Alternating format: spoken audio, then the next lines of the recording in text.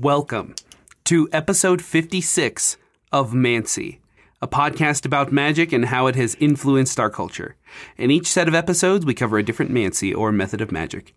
I'm RJ Walker. I'm a spoken word poet and writer. With me is my co-host, Elle. I'm Elle Alder, a professional psychic and solitary eclectic witch. Die. Okay. As in dice. Oh. Just one of them that's a die. A singular die. But technically, our language has evolved to the point where dice could mean a singular die. I use dice for like a singular. So. To refer to one. Dice. Dice. Dice magic. That's what we're talking about. Would you believe that dice were created for the purposes of magic before they were used in games? I feel like I could see that. I mean, it's a little backwards from how things tend to be a game that get turned into magic. Yeah. So that's kind of interesting. So we're talking like ancient Mesopotamia, dawn of society. People were throwing bones and stones to see which side it would land on to determine the will of the gods. The implementation of random chance is technically called Astragalomancy. A very broad description for divination methods which involve a diviner or a device that does something completely random or initiates something that causes a completely unpredictable result. So casting things on a table is a form of Astragalomancy because you're looking at where they will land. And due to the laws of classical mechanics, there are so many minute physics variables that you could not predict where they would land. Mm-hmm. That is Astragalomancy. Basically, classical mechanics, but magic. Okay. The results are interpreted as the will of the gods, or it indicates what path fate has placed you on. Basically, fate put the dice in this position. Mm-hmm. So, therefore, I am on this path. Okay. Eventually, we would mathematically explain this phenomenon, and we would use the word probability. However, when you believe your life is predetermined by fate, or you are at the whim of some fickle deity, probability can really guide your decisions very easily. It's like, there's no such thing as random chance, only fate. Yeah. So that means random chance is the truth. Randomness is always true, regardless of what happens. I would say that some people feel that way. That feels often how fate works, right? Yeah, because nothing is random when it's predetermined, right?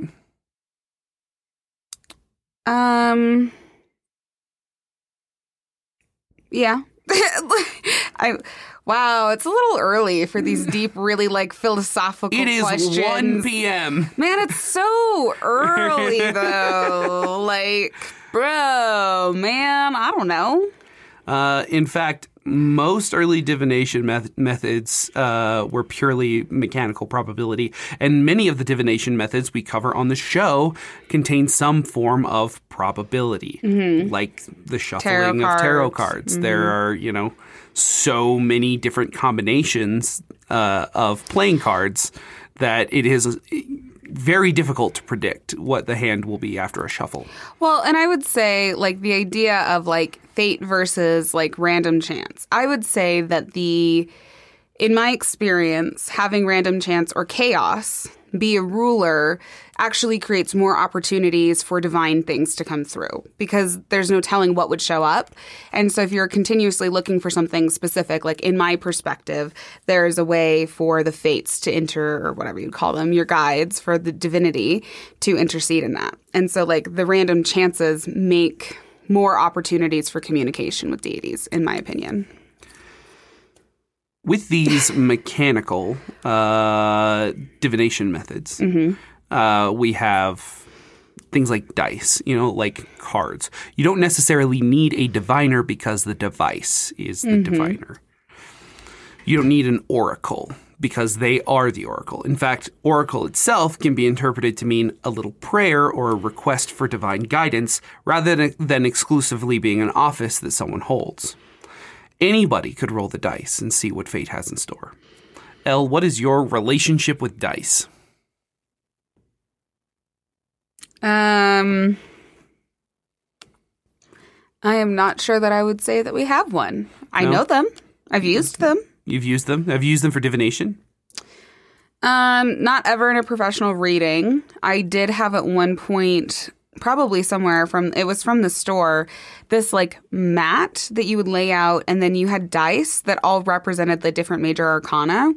And then there's like one of the dice that you would throw that was the suits of the cards, like that kind of stuff. But it's just easier to use the cards, in my opinion. Every time I've used dice for divination, I'm like, there's literally an easier way to do this. So I feel like a lot of people have used dice outside of a gaming context for divination. If you think about a magic 8-ball. Yeah, it's a dice. It's literally just a die suspended in fluid. Mm-hmm. And then you shake it, which is rolling the die, and then you look and see what rises in the fluid.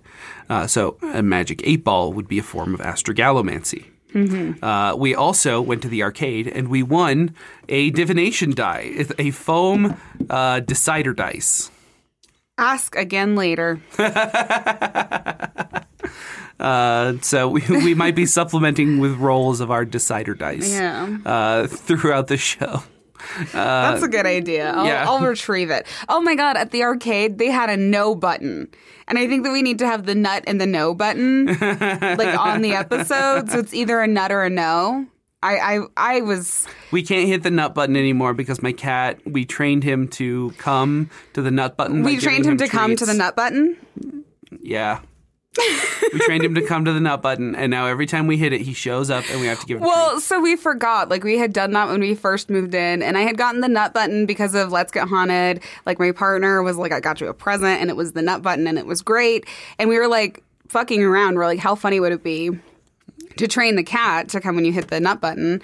So we did that. We forgot about it. We probably have not touched the nut button in, like, I don't know, at least 8 months, if not a year. And we had friends over, and Spectre was like sitting in one of our friends' laps getting pets, and RJ found the nut button and hit it, and Spectre like jumped up and like ran off of their lap to be like, treat time. So for me, I've had a bit of a relationship with dice.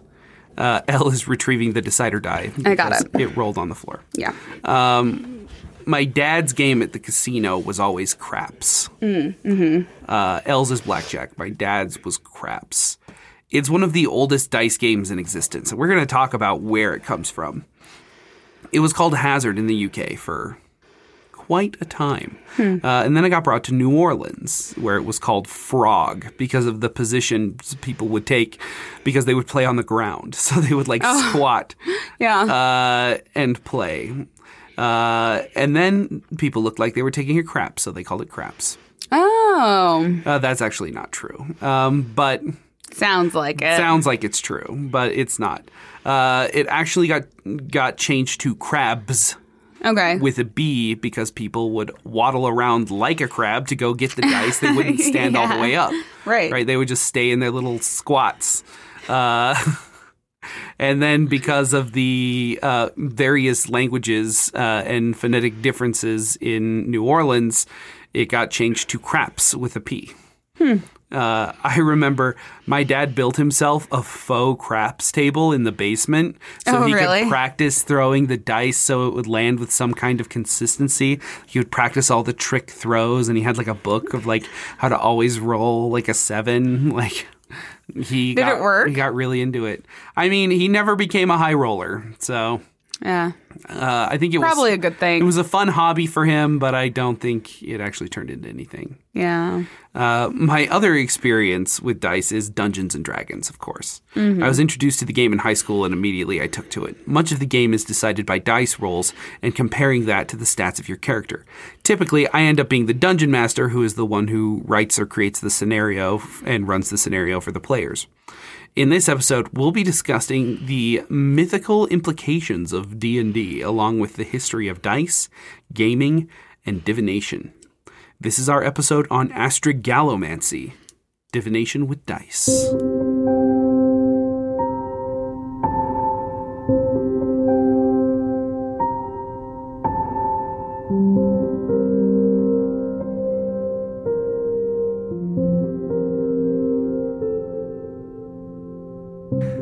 All right, now before we get into the history of dice, Elle has some accountability relating to fabric. I do.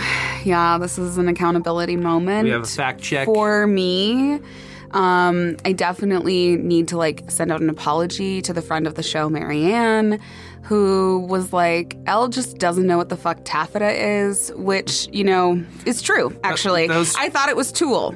That was from our Who Put Bella in the Witch Elm section of it was Dendromancy. In the Dendromancy, when we had talked about it. And very specifically, I'm not sure why I thought that taffeta was tulle, but it is not. Tulle is tulle, and taffeta is taffeta. And so, oops. So that was that. That's the accountability I need to take because I was incorrect.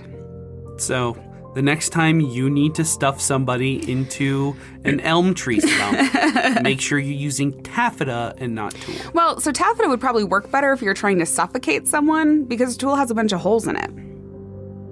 So you could breathe around it. See, this is why we have to be accountable on the show, because what if somebody accidentally used the wrong thing? And they were like, I thought this was going to work better, and it didn't. All right. There you go. Thank you for that. Dice. First off, we're going to talk about the history of dice. Part one is going to be all about the history of dice. These fucking things are the oldest gaming device we know of. Okay. So old that we actually don't know how old. They go into prehistory. Before we were writing shit down, we had dice. The oldest recorded use probably being an Egyptian game called Senet. We have a painting of the game from 2600 BC. We don't have a copy of the game that's that old. We just know that it was around at that time because we have a painting of it. Word. There's another game called the Royal Game of Ur, which was played in ancient Mesopotamia, with the oldest board we have dating to around 2600 BC. So I'm guessing the Royal Game of Ur is actually older, but Senet feels like it's older. I mean, I think it's because, not to go on a big thing about Egyptians, but it is hard. The lens through which we look at Egyptian culture makes it feel like it was way before the Greek empires, and they were happening at the same time. And this is just using dice for gaming that we know of. Right. So if we think about way before that. Yeah. So we don't know which is actually older. We just know that we knew the Royal Game of Ur was going on around 2600 BC, and so was Senet. In fact, the Royal Game of Ur is the oldest complete board game in human possession right now. Whoa, that's cool. In fact, the game is actually still played today. It's a predecessor to modern-day backgammon. Oh, okay. Which, crazy. We're still playing this shit. Well, listen, if it ain't broke, don't fix it. Yeah. Now, backgammon's great. I do love backgammon. I'm going to take a minute to talk about Senet and just ancient board games in general. These games were connected to the gods because dice and random chance were connected to the gods. We know how old Senet is just from writings and depictions of it. There's a painting of the game in Queen Nefertari's tomb, for example. The game is also mentioned in a number of religious writings, including the Book of the Dead. Senet boards themselves have also been found with religious iconography included on them. Neighboring cultures also played Senet. In fact, the people of Cyprus made their game boards out of stone, so they've lasted longer than other versions of the game. The most complete Senet boards we have are from Cyprus. Interestingly, Senet also has a narrative, which is fascinating that they built a narrative into this game that early. The game was representative of the soul's journey to the afterlife. However, we don't actually know the rules for Senet. We don't know how it was played. Oh, really? We just have, we know that there's board. We know that there's pieces. We know that it's a metaphor and there's this narrative of journeying to the afterlife. But we don't know the rules. Something that is important to note about the way games work. The study of games is called ludology. This involves how games are made, how they're played, how people react to them, why people play games, and how rules are put together. Part of the reason we don't know the exact rules for Senate was because there were many different rule sets for the game. Games worked, and they still work, like folklore. If you've ever heard someone talk about house rules when it comes to certain games, that's what I'm talking about. We will naturally gravitate toward modifying games to make them more fun for ourselves. Yeah. In D&D, we call it the rule of cool. If it's fun, then do it, because the point is to have fun. Okay. Right? Like, who cares what the fucking manual says? If it's fun, then do it. And that's a house rule. Okay. But that's how games always worked. They worked by the rule of cool. And that means that different people would play the game wildly different. I was playing literally Phase 10 yesterday with, like, in the hospital when we were visiting my friend. And they were like, oh, the house rules are when you play a skip, you get to name who skipped. And they don't ever take, like, track of, like, the points and have, like, other things like that. And I was like, this is not how we play Phase 10. I am reminded of that in this moment. Yeah. So tell people who are sticklers for rules that we have millennia of history behind the concept of house rules. And you can play the game. Just is what it is. It's literally nothing just is real. A shared contract between all players that the rules that are obeyed are set before the game is played. Yep. That's it. We don't have the rules for Senate because everyone had their own rules for Senate. And everybody knew. That's why there are so many dice games and so many card games. It's the same board game pieces, but there are so many different games and rules for those pieces, if that makes sense. We didn't have the same concept of intellectual property back then like we do now. Games were culturally evolving things, alive, like folk stories are. Nobody really wrote down the rules because they were passed through an oral history, and everyone had their own way to play. Yeah. Which I think is fascinating when it comes to, like, when you think about game design. When you look at people who are, like, modifying Skyrim for the millionth time, right? They're adding their own house rules to a game with a strict set of parameters. Yeah. Of course, we know that dice existed before these games because of the existence of astragally, or knuckle bones, used for divination by the same cultures that would go on to create these games. And others just utilizing other kinds of not all of them were bones. Were like these sheep knuckle bones that we have. Thank you for clarifying that they were sheep knuckle bones. I was like, these are knuckle bones? We'll talk about those in a minute. But yeah, they weren't always bones. We have some. They're polished. I got them ethically sourced from sheep that would have otherwise just been, like, crushed into bone meal, or tossed out. But no, we went out to the fields. Yeah, we found some sheep. I just found a sheep and I sharpened my just took their obsidian knuckles. Blade and. We committed them to Hades and ethically sourced, as ethically as we're going to get, really. I mean, these are bleached, sanitized, polished, specifically to be bought used from someone on Etsy for divination. Yeah. I just think if I had to be the hardcore witch that was out, like, harvesting my own knuckle bones, I don't think I wouldn't be a witch. These are from sheep farmers. Yeah. No, of course. I was joking. It was a joke. I was having fun. That was funny. And also, funny. They're sheep farmers, I think, in France. They were in, like, Europe. Yeah, they were not here. So, you know what? I want to give them my money. That's good. Yeah, you know what? They could use it. Just got them off of Etsy. These belonged to a sheep, and they're part of the, like, foot mechanism, I believe. But yeah, these were used as the dice. Like, yeah, for do games. they, like, because sheep have hooves, right? Yeah. So they, like, sit on top of their foot, like, to hold, like, the hoof? Oh, okay. Yep. I believe there is. They're kind of big. In the Astragally chart that I sent you for divination, it shows what part of the sheep they come from.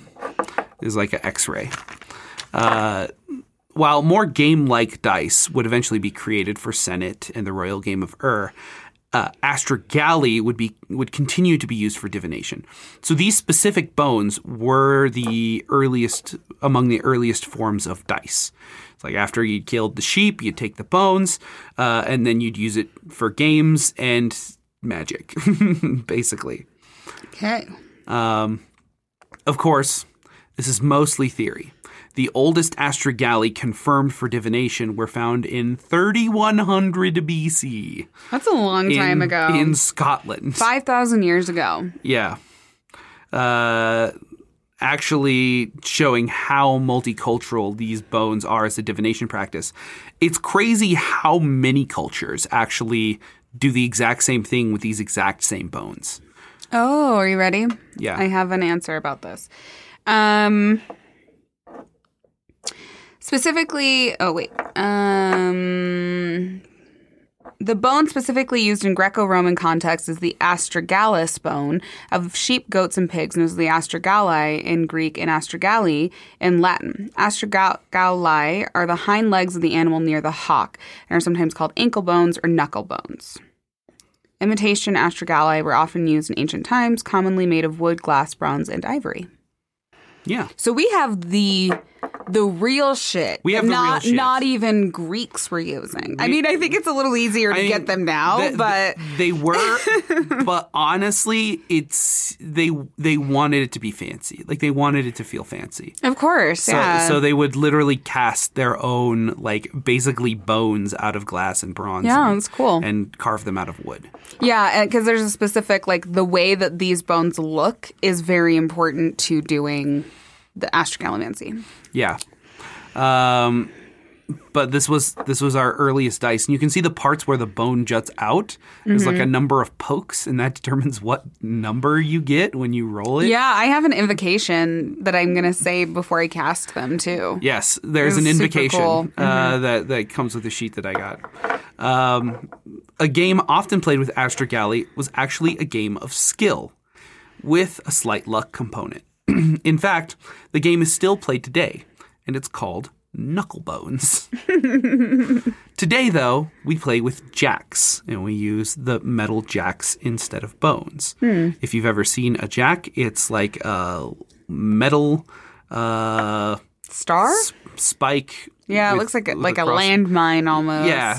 Like a non-lethal one. But Yeah, like a three-dimensional X of sorts.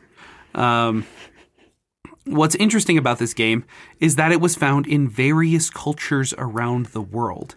Ancient Mediterranean, Europe, East Asia, Central Asia, North Africa, Mesoamerica, and the Pacific Islands all played this game without ever really contacting each other. yeah, I mean, throw a thing and see what happens, right? I guess if you're bored and you've got nothing to do and you find a bone. Now, while the oldest Astragali we know were used for divination were from 3100 BC, the oldest Astragali ever found were from 5000 BC. So 7,000 years ago. Yeah. Wow. But these were unmarked, making us unsure if they were used for gaming. They were just in a collection. So we weren't sure if they were for gaming, if they were divination, if they were used as an ornament or jewelry. But yeah, that's how old using this specific bone is. Like, in context for my brain of like how long ago 7,000 years ago was and like how wild it is to find something from 7,000 years ago, people say that Christ was alive 2,000 years ago. And we can't, like, we're like, could have been, right? Like, we're kind of like, I don't know, that'd be wild. Should we go find the chalice, though? Like, you know what I mean? Like, to find something 7,000 years ago, so almost 4 times as long ago as, like, Christ was alive, when people are, like, looking for the Holy Grail, and we found dice that existed. Like, that's pretty, like, to think about that in context is wild.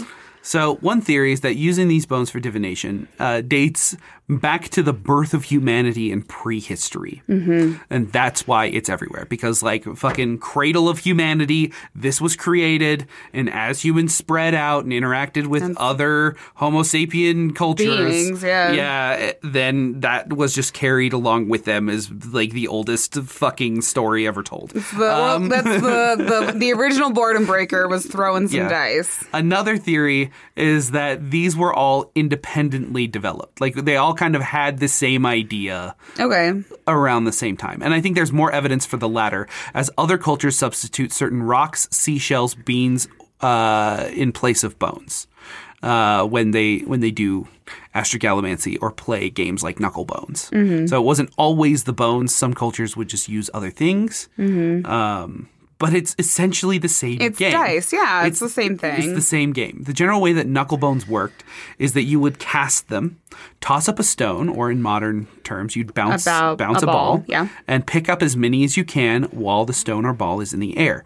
If you fail to catch the ball, you don't get to keep any points. Of course, that's just one way to play. There's a million ways to play Knuckle Bones. There's a Chinese version called Pickup Pebbles. Pebbles, or bones, are arranged in a symmetrical manner. You toss a stone in the air, and you quickly snatch one pebble from the board before catching the one you threw in the air. If you touch or move more than one pebble, or fail to catch the stone you threw in the air, you forfeit your turn. So that one isn't about picking up as many as possible. It's about being precise and not moving any of the other pieces when you grab one. Using these natural bone dice for divination varied from culture to culture as well. But the most complete information we have is, once again, from ancient Greece. They were just really good at writing shit down with consistency. Here's how it is believed to have worked. At various temple sites, there would be a statue of a deity, a dice rolling table, and possibly some astragali for the public to use, or I guess you could bring your own. You would pose your question, roll your dice, and the number that came up would inform your decision or the answer. Certain combinations of numbers were also tied to certain gods that were intervening in your fate. This will be more relevant later when we talk about gambling. Gambling. Anyway, I'll go through the process of how this worked and what the different dice rolls mean. First off, we know all of this because it's literally written on an ancient statue of Hermes that we have. Hermes is the messenger of the gods, and that also makes him a god of divination next to Apollo, who is also a god of divination. Often the two are invoked together when divination is performed, Apollo doing the divining and Hermes giving you the message. But the dice belong to Hermes specifically because they are a message delivery system.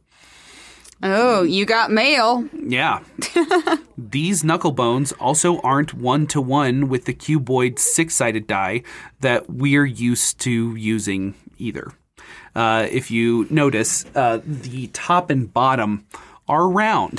It will not land on the top or so bottom. There's only 4 options, and there are very specific names for them that I have. Yeah.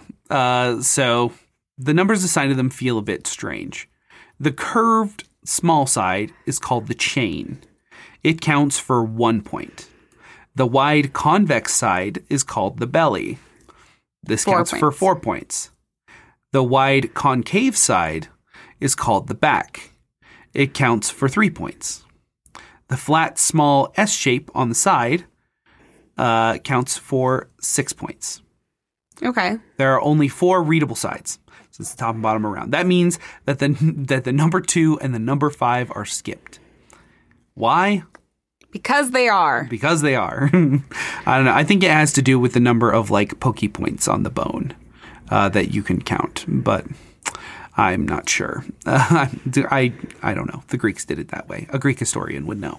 Fortunately, we have a list of 55 different interpretations of the numbers from that statue of Hermes. I'm kind of excited. I want to throw it. We'll be using this list when we do Astragalomancy at the end of the episode. I kind of want to do Astragalomancy for myself. Yeah? I want to do a reading for me. Want to see how it's going to go?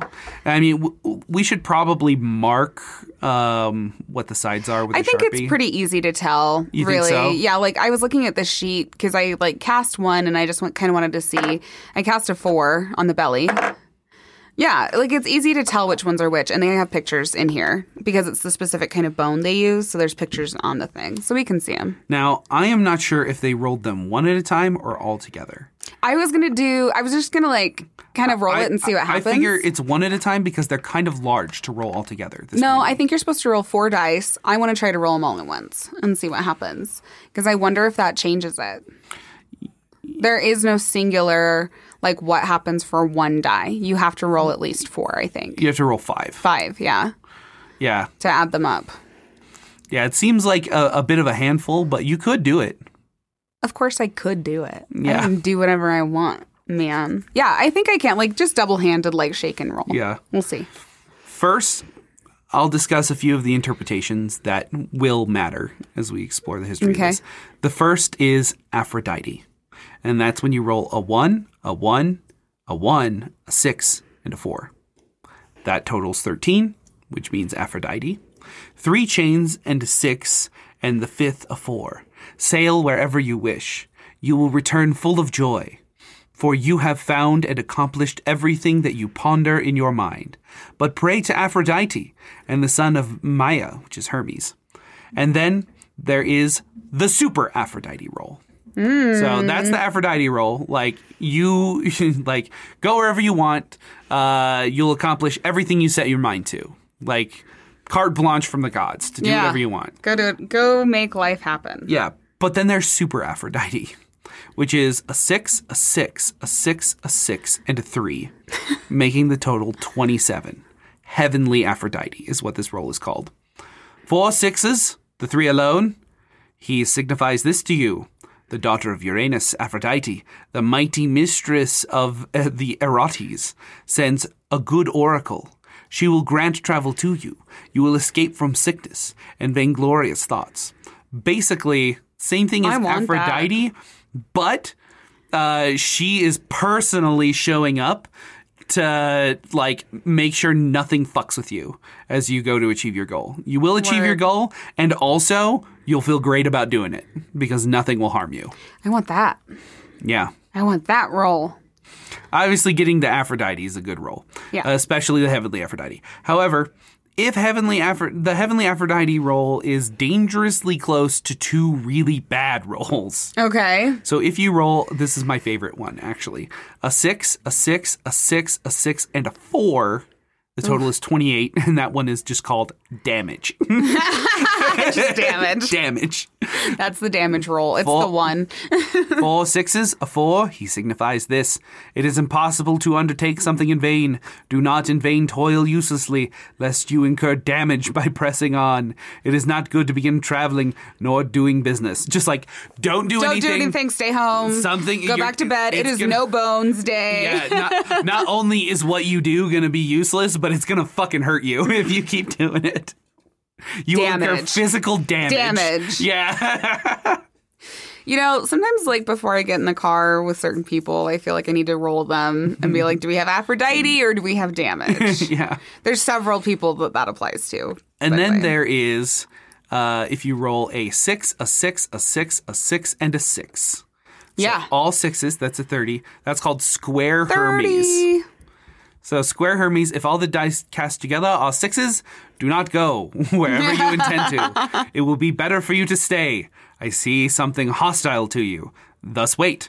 Afterwards, it will be possible, and the god will free you from fear and save you from toil. Honestly, I kind of want to add these into, like, my Cold Hard Truth readings. Much better than damage, but still, like, don't go anywhere, don't do anything, cancel all your plans, stay home. This is cool. I really dig this, like, divination form. This would be so useful, just like a little, like, you know, like yes or no kind of answer, right? Yeah, basically. But, like, more in depth of a yes or no. Yeah. That's so good. I'm really straight up gonna probably put these on my Etsy. The distinction between good rolls and bad rolls would make their way into dice games, because the gods are deciding who wins the game, right? Gambling in particular. If the gods could make decisions for you, they can determine what everyone does with their money, right? Hell, they can even run your whole business. Numerous readings specifically relate to trade. So it was natural to just transition, cut out the commodities, and go straight to forking out cash and raking it in. I really like this idea because they are treating dice rolls like Candyland. Are you familiar with the philosophical implications of Candyland? I am not. So Candyland is a board game, but instead of dice, you draw from a deck of cards. Yes. That means that it is already determined. The outcome of the game is already determined because the deck has already been shuffled and placed. So basically they're like, the gods have already decided that I'm going to get all your money. So I'm just going to roll the dice. Oh, I guess the gods did not decide that. Guess I'm losing money. Okay. Yeah. Turns out divination was the gateway drug for humanity to discover its gambling addiction. It got especially bad for the Romans, who are using this exact Astragalomancy system for fucking everything. Like, we couldn't even run the government without the birds being consulted, but now people couldn't just live their fucking lives or do anything with their money without consulting the bones. Yeah, and people act like it is like that, like divination is like that. They do. Ancient Romans would straight up draw random lots to determine who would receive property. When, like, as Rome acquired more and more land, like, the magistrates would just draw lots to see who would get the land because that was the gods deciding who deserved the land. Yeah. Like, I mean, it's so hard because, like, tarot's just shuffling, right? Like, it's just like picking whatever card feels like the best card. So, like, do I think that you can use these like chaotic or like RNG, like random number generator things to like as a form of divination that is almost like just as good? Like, yes. I don't know. It's still too early for the philosophical stuff around that for me. I feel like I like this idea that randomness is considered the most fair thing. And this is a thing that we kind carry. Of what I think, yeah. Right, where it's in slam, you draw a number from a hat. Yeah, in Poetry Slam, there is that random element of drawing what you draw whatever number. Whoever gets the one, they drew the one. Like, you know? And in lots of games, almost all games really have some component of randomness. Like they determine by randomness who plays. Like in Monopoly, you roll the dice. Right. The die to see who gets the highest. It's so weird that we think that's the most fair, but it's clearly not the best system. Well, because it removes accountability. It right? removes accountability and bias. Like, don't blame me. This is what physics or fate or the gods have decided. This is what you have chosen. It settles disputes, right? Because then you don't have anyone real to blame. Yeah, so, just this kind of... So is it the most fair system or is it the most blameless system? I mean, I think that is the truth, right? And I think that, like, fairness is often determined by, like, the amount of harm that is caused to someone, not really fairness. Yeah. And, I mean, that's kind of the whole crux of Two-Face's character in Batman. Is fate decides, it's like, not him. Randomness decides. That's the most fair thing, is that randomness decides. But you can't make policy like that. So these ancient Romans were just fucking Two-Face with these dice, just rolling dice to make every fucking important decision. Yeah. And then those Romans, after they'd get this land, would just fucking gamble it away again. They would bet the land because they were like, well, the gods decided I deserve this land once. They'll decide it again. Oh, oops, they did not. Yes, that's how it works, for sure. Yeah. Roman soldiers particularly loved rolling dice to bet their wages or to bet recently plundered loot. Like, after every battle, they would rob the fucking people that they slaughtered, and then they would take bets on their piles of loot. And that's how they would divvy it up. Gross. It became such a problem that Rome outlawed gambling because it was destroying their, like, economy. They outlawed it except during holidays, which were celebrations of the gods. Yeah. So, like, if you really want the gods to make decisions for you, the time to do it is the holidays. I think that's good. I feel like that's good. Of course, this mostly only applied to plebeians. Yes. The wealthy and powerful did whatever they would wanted. continue to gamble despite being the ones who made it illegal in the first place. Yeah. That's how it goes. Checks out, honestly. If you want to know how Rome is doing right now as an empire, not good. The Romans would modify the Greek Astragalomancy divination into a high-stakes game where the gods would decide your worth. Rolling one of each number would be a Venus roll. Okay. So if you got one of each, you got a Venus. I believe they would take away one die too, so it was only... You'd throw 4. Only 4, yeah, because there were 4 sides. If you got all ones, though, that's called a dog, meaning you're lowly as a dog. So Aphrodite is now one of every... They simplified this whole like Greek divination thing. Okay. To make the game go faster. So you wouldn't have to read like long interpretations or like go down the fucking scroll or like bring a statue of Hermes with you and fucking read it. They simplified it. One emperor kept a dice table in his carriage so that he could gamble on the go and just play as he traveled and practice throwing the dice to see what the gods had to say. And I'm pretty sure it was Emperor Claudius. And the reason I think it's Emperor Claudius is because he famously loved dice. Like he was dice obsessed. He wrote a book on the subject called The Art of Dice. Just did a quick check about what that background noise is. Apparently there's a dance thing happening right outside of where we're recording. So we will go as long as we can, and then we might take a break and come back to Astragalomancy later when their dance rehearsal is over. Anyway, where was I? Oh, yeah. Claudius famously loved dice, and he wrote a book on the subject called The Art of Dice. The Art of Dice. The Art of Dice. Unfortunately, we only know that the book existed.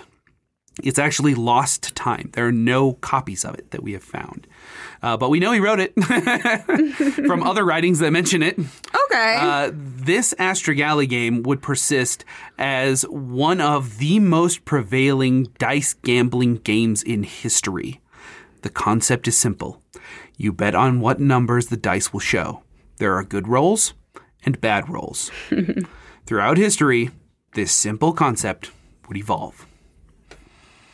As I mentioned, I started the history of craps at the beginning of this episode. Well, before craps, it was a game called Hazard. As the Romans colonized the British, they brought their dice game with them. Eventually, Christianization would modify the game to be less about the gods and more about fate or numbers. Gambling would continue to be demonized, as we mentioned in our tarot episode, but would persist regardless. Geoffrey Chaucer referred to a dice game in the Canterbury Tales called Hazard, and the rules were the same as the Roman Astragalomancy. Hazard, which simplified the rules even further, like the Romans were like, this is a little much. Let's simplify it to just, we'll take out a die and we'll make it, certain rolls are this, certain rolls are that. Good, bad. Hazard was like, actually, we're just going to add up the numbers and we're going to say these are the lucky numbers. Have you ever wondered why certain numbers in craps are the good numbers and certain numbers are the bad one? Because they just decided? Well, gods, and then they took the gods out. Oh, okay. Yeah. Essentially. And they would add them together and then you'd get the lucky number. Craps would simplify this even further. As Hazard was brought to New Orleans, they simplified the rules even more so that filthy street people could throw dice on the ground. Yeah. And true. Everybody fucking loved it. New Orleans is where we get modern day craps, as well as a lot of our other really great gambling games, especially like trick-taking games, because there's a big connection between gambling implements and magic, as we have noted many times. I mean, like tarot cards, exactly, and divination, because right? Tarot is a trick-taking game. Yeah, Tarot-chi. Yeah, and trick-taking games were all over New Orleans in the South. Yeah. Brought over by French immigrants and then modified by the people with them. Yeah. Adding their own little flavors. Like I said, games are folklore. So, yeah. That's it for the history of dice. In part 2, we're going to cover Dungeons and Dragons and how magic has been attributed to it and misattributed to it as a game. That's fair. So, yeah. Elle? Shall we do some Astragalomancy? Yeah, I think we're just going to read for us. just going to read for us? Yeah, I think we're just going to do... I'm going to give myself a reading today. All right. And then we will go until the music starts. Actually, why don't we ask the Decide or Die if we should do this later or if we should keep going until the dance company starts their rehearsal? Okay. No. So you didn't answer. Well, I didn't ask the question. Let's ask a yes or no question. Should we record our Astragalomancy reading now or do it later? Should we record it now? That's the yes or no question. Go for it. Alrighty.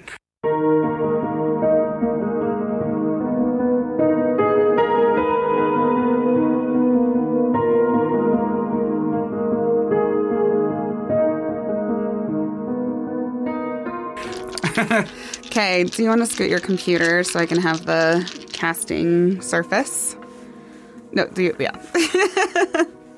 Okay, I'll pull up my sheet. Do you have a specific question? Do you want to start? I can start too. How's my... I'm doing the play in Allen Park. How's that gonna go? Okay. What are my success prospects going to be? Feel good? Yeah. All right. Okay, so we have a belly, two bellies. So what are the points again? You got to pull up the chart. I have the chart. I'm telling you what we have. So we have two bellies. Okay. So what numbers are those? 2 4s. So 4 4. A 6. 6. And 2 chains, which are 1s. 1 1. Okay, so we have 2 1s, 2 4s, and a 6. All right, I will look up and see, because it's not totally complete, right? Like, there are more combinations than the 55 on this chart, but let's see. I will just do a Control F for 4 4 6 1 1. Yeah, I have no idea how they've 4 4 1 1 6. Got it. Aries, it's the 16. So 1 6, 2 4s, and 2 chains. Why do you hurry? Wait calmly, the moment has not yet come. If you hurry without sense and in vain, you pursue something that is not yet ready. I do not yet see the right moment, but you will have success when you wait a little while. So, we got some time. That was weirdly poignant. Yeah. That was so bizarrely poignant. Yeah. Wild. Okay, what else? I want to ask about my birthday. Okay, My birthday's on Wednesday. Okay. So I want to ask about that. Oh, yeah, this comes out on my birthday. Wait, can we put, Elle's birthday episode in the thing? In the description, maybe. I dropped a bone. Fate decided what it is. Where is it? I will grab it. I will grab it. Okay. Oh. You flipped it. Oh, no. Ruined. Re-roll. I can't get it. See, I offered to grab it. I got it. But instead, I have short arms. I got to watch you struggle. So. And so that was a gift for you. Okay, this is about my birthday.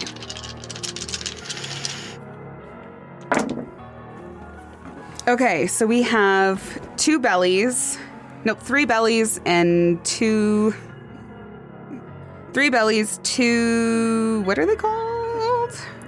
I didn't do the invocation. 4 4. Oh, yeah. Announce your invocation. 2 backs. Well, I think I have to do it before.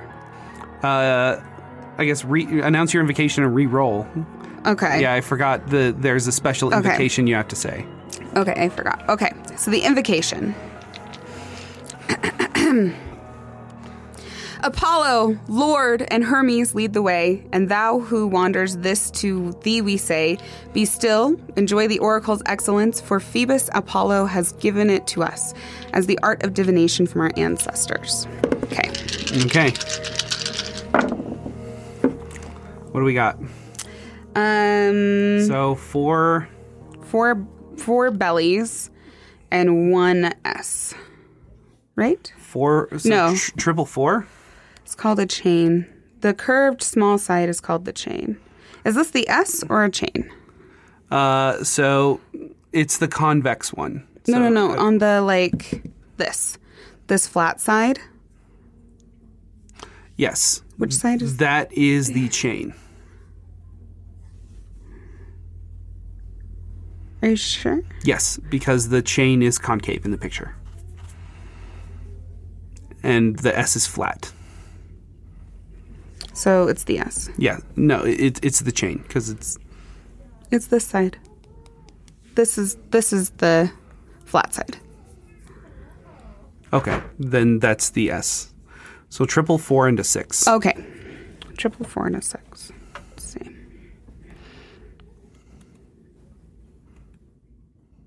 Poseidon.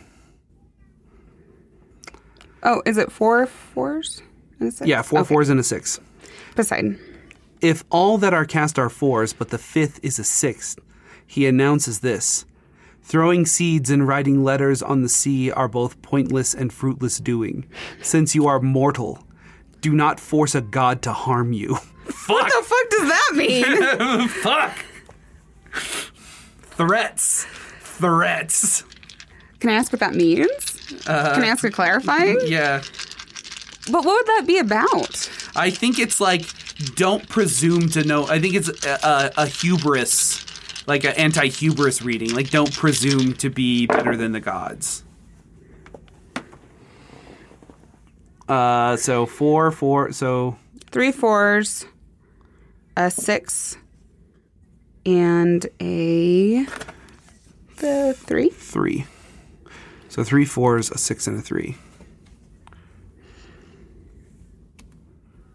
A 6 and a 3. I think I just saw. Oh, okay, yeah.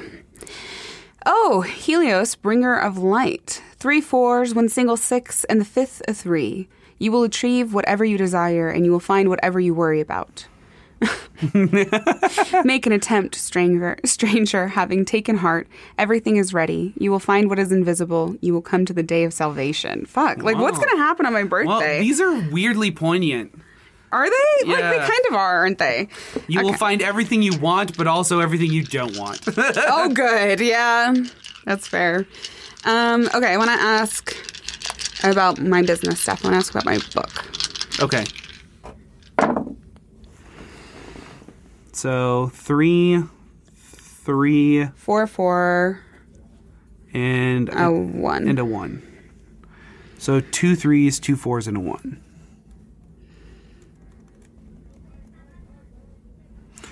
Zeus Savior. Ooh, okay. 1 chain, 2 3s, 2 4s being cast. Approach with courage the business that you set out to do. Do it. You will win, since the gods have given you these favorable signs, and do not avoid them in your intention. Nothing bad will come of it. Yeah. There you okay, go. That's good. That makes me feel good. Yeah. All right. I like that. Do you have anything else you want to ask about? Do we want to ask one of the dance people, because I know them, if they want an Astragalomancy reading? Yeah. I will go ask.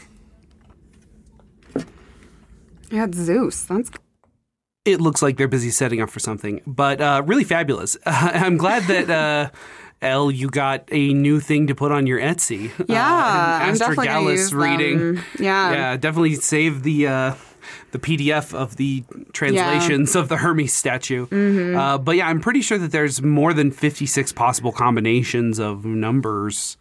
Maybe not. I don't know. I don't know. Yeah, I'm bad at math. I guess if you encounter one, trust your intuition. I don't know. Yeah. Yeah. I thought this was a super fun little reading to do. Yeah, I like that. And there is a version that somebody created that uses Dungeons and Dragons dice that we will use next time. Okay. Let's do it. Yeah. This is for our podcast. We are currently recording. Welcome to Mancy. Our podcast is about the history of magic and the fucked up shit people did with it. Yeah. And we're talking about Astragalomancy, which is divination with dice. These were the dice that existed before the gaming implements we know today. They are real bones. They're sheep bones. Yeah. The knuckle bones of a sheep. Oh. And you can listen to the episode for the full details. But essentially, we don't know how old dice are. They go into prehistory because of these sheep knuckle bones. But the ancient Greeks used them for magic. Most cultures that had them used them for magic. But the ancient Greeks wrote down exactly what each roll means for you. Okay. So go ahead and ask your question into the microphone, and then we will roll the bones. What are the parameters of the question? Does it have to be yes, no? Is it? It can be, I think, it can be anything you want it to be at all. I would say, so the translations, I guess, of like what the dice mean are very like ancient Greek, like based on the gods. Okay. And so they're like, they can be like a yes or no, or they can like offer a little bit more context. So whatever you want to ask, really. Into the mic. Yep. Should I take this off? That would probably help. How should I celebrate the coming of spring? Oh, that's a good one. Okay. Are you ready with the... I am ready with the chart. All right. Okay, so what do we get? have 2 backs, so two threes. 2 threes. 1 4. 4. And then... A 1 and a 6? A 1 and a 6, yeah. Okay. You have to like feel the indents of the bone. 2 3s and 2 4s? 2 3s or 1 4? 1 4, 2 3s, a 1 and a 6. That is almost... If we took away one of them, that would be the Venus throw. Yeah. 2 3s, 2 4s. No, 2 3s, a 4, a 1, and a 6. Mm-hmm. That's a lot of numbers to find on this chart. This is so cool. It's like really interesting. So does this come from like a published text by a known Greek author, or is it more apocryphal? It's literally written on a statue of Hermes. And we like have... Like an ancient statue. This is like a PDF. Shit, that is so cool. Yeah, and so it has the like... These are what the bones, like what they feel like. Mm-hmm. This is their name. Okay. These are the points that they count for. Okay. And then like this is all of the numbers and like what they mean. So that's, yeah, it's really interesting. And the things it says are just really wild. Yeah, so I've used the I Ching before, chance procedures with music. Yeah. I'm a little familiar with Ifa from like Western Africa, but I've never seen this before. Oh, yeah. It is, I would say, like on that kind of similar... divination. Yeah, like in the like throwing of like natural... Yeah, especially Ifa. Do you have Venus throw? Because I feel like this is a Venus throw. I feel like Venus. Yeah. That's what I'm thinking. I think we finally got a combination that isn't listed? That isn't on the statue. You're going to have to re-roll. I feel honored. Well, can you read the Venus throw? The Aphrodite? Is that the one that's all 4 of them? That is for Roman gambling rather than the ancient Greek divination. Dang it. Okay. Yeah, I think this is a re-roll because it's not on the chart. Either it wasn't on the statue or they couldn't translate it from the statue. That's weird. Okay, so we have 2 bellies. So 2 4s. Nope. 3 bellies. 3 4s. And 2 1s. That's Agathos Daimon. Okay. If 3 4s and 2 1s are cast, a daimon will lead you. A daimon is a demon or a spirit. A daimon will lead you on the way that you undertake, and the lover of smiling, Aphrodite, will lead you toward good things. You will return with rich fruit and an untroubled fate. So I would say, like make like a really nice like fruit salad or like a fruit tart or something that's like very like springy. That's and your interpretation. Fruity. Mine is to do demon shit because a demon will lead you to a great celebration. Well, but can you make a fruit salad and then offer it to a demon and then get your reward? Because I think that's what you should do. Yeah. Great. Thank you for being on the show. It's very fun and weird. Yeah, so Indigo is going to be doing the dance sections of the play we are doing in Allen Park, April 29th to May 1st. Yeah. I hope that was helpful. That was awesome. You got to do some ancient Greek magic. Yes. Thank That's you. the way to celebrate spring, apparently. It's just to go do some demon shit. According to the 3,000-year-old statue of Hermes. All right, I'm going to go. All right. Thank you. Enjoy your rehearsal. Thank you. And in part 2, we're going to talk about liar's dice, maritime tradition with dice, stories that involve magic dice, and of course, Dungeons and Dragons. Hit us up on Patreon, and Elle will do a reading for you on the show using whatever divination method we're covering. If you like my writing, you can find books at rjwalkerpoet.com. If you want to get a reading from me, you can find me on my Etsy at Laurels of Lux, my website, laurelsoflux.com. You can send me an email to laurelsoflux@gmail.com. Shout out to the Ancient Gaming channel on YouTube, where I got a lot of this information. Definitely give them a follow. They seemed pretty niche when I watched their videos, so they could probably use more followers. And also, shout out to Jenna Mortensen for compiling the Astragalomancy PDF with the translations from that Hermes statue, as well as great information about what part of the sheep. She has like references and everything. Yeah, made it really easy. I think this is somebody's like paper, like history paper or That's something. cool. But yeah, thanks a bunch, Jenna, for compiling all of that for us. Music was provided by, in order of appearance, Hayden Folker, Arthi Vinca, Miyu, and Scott Buckley.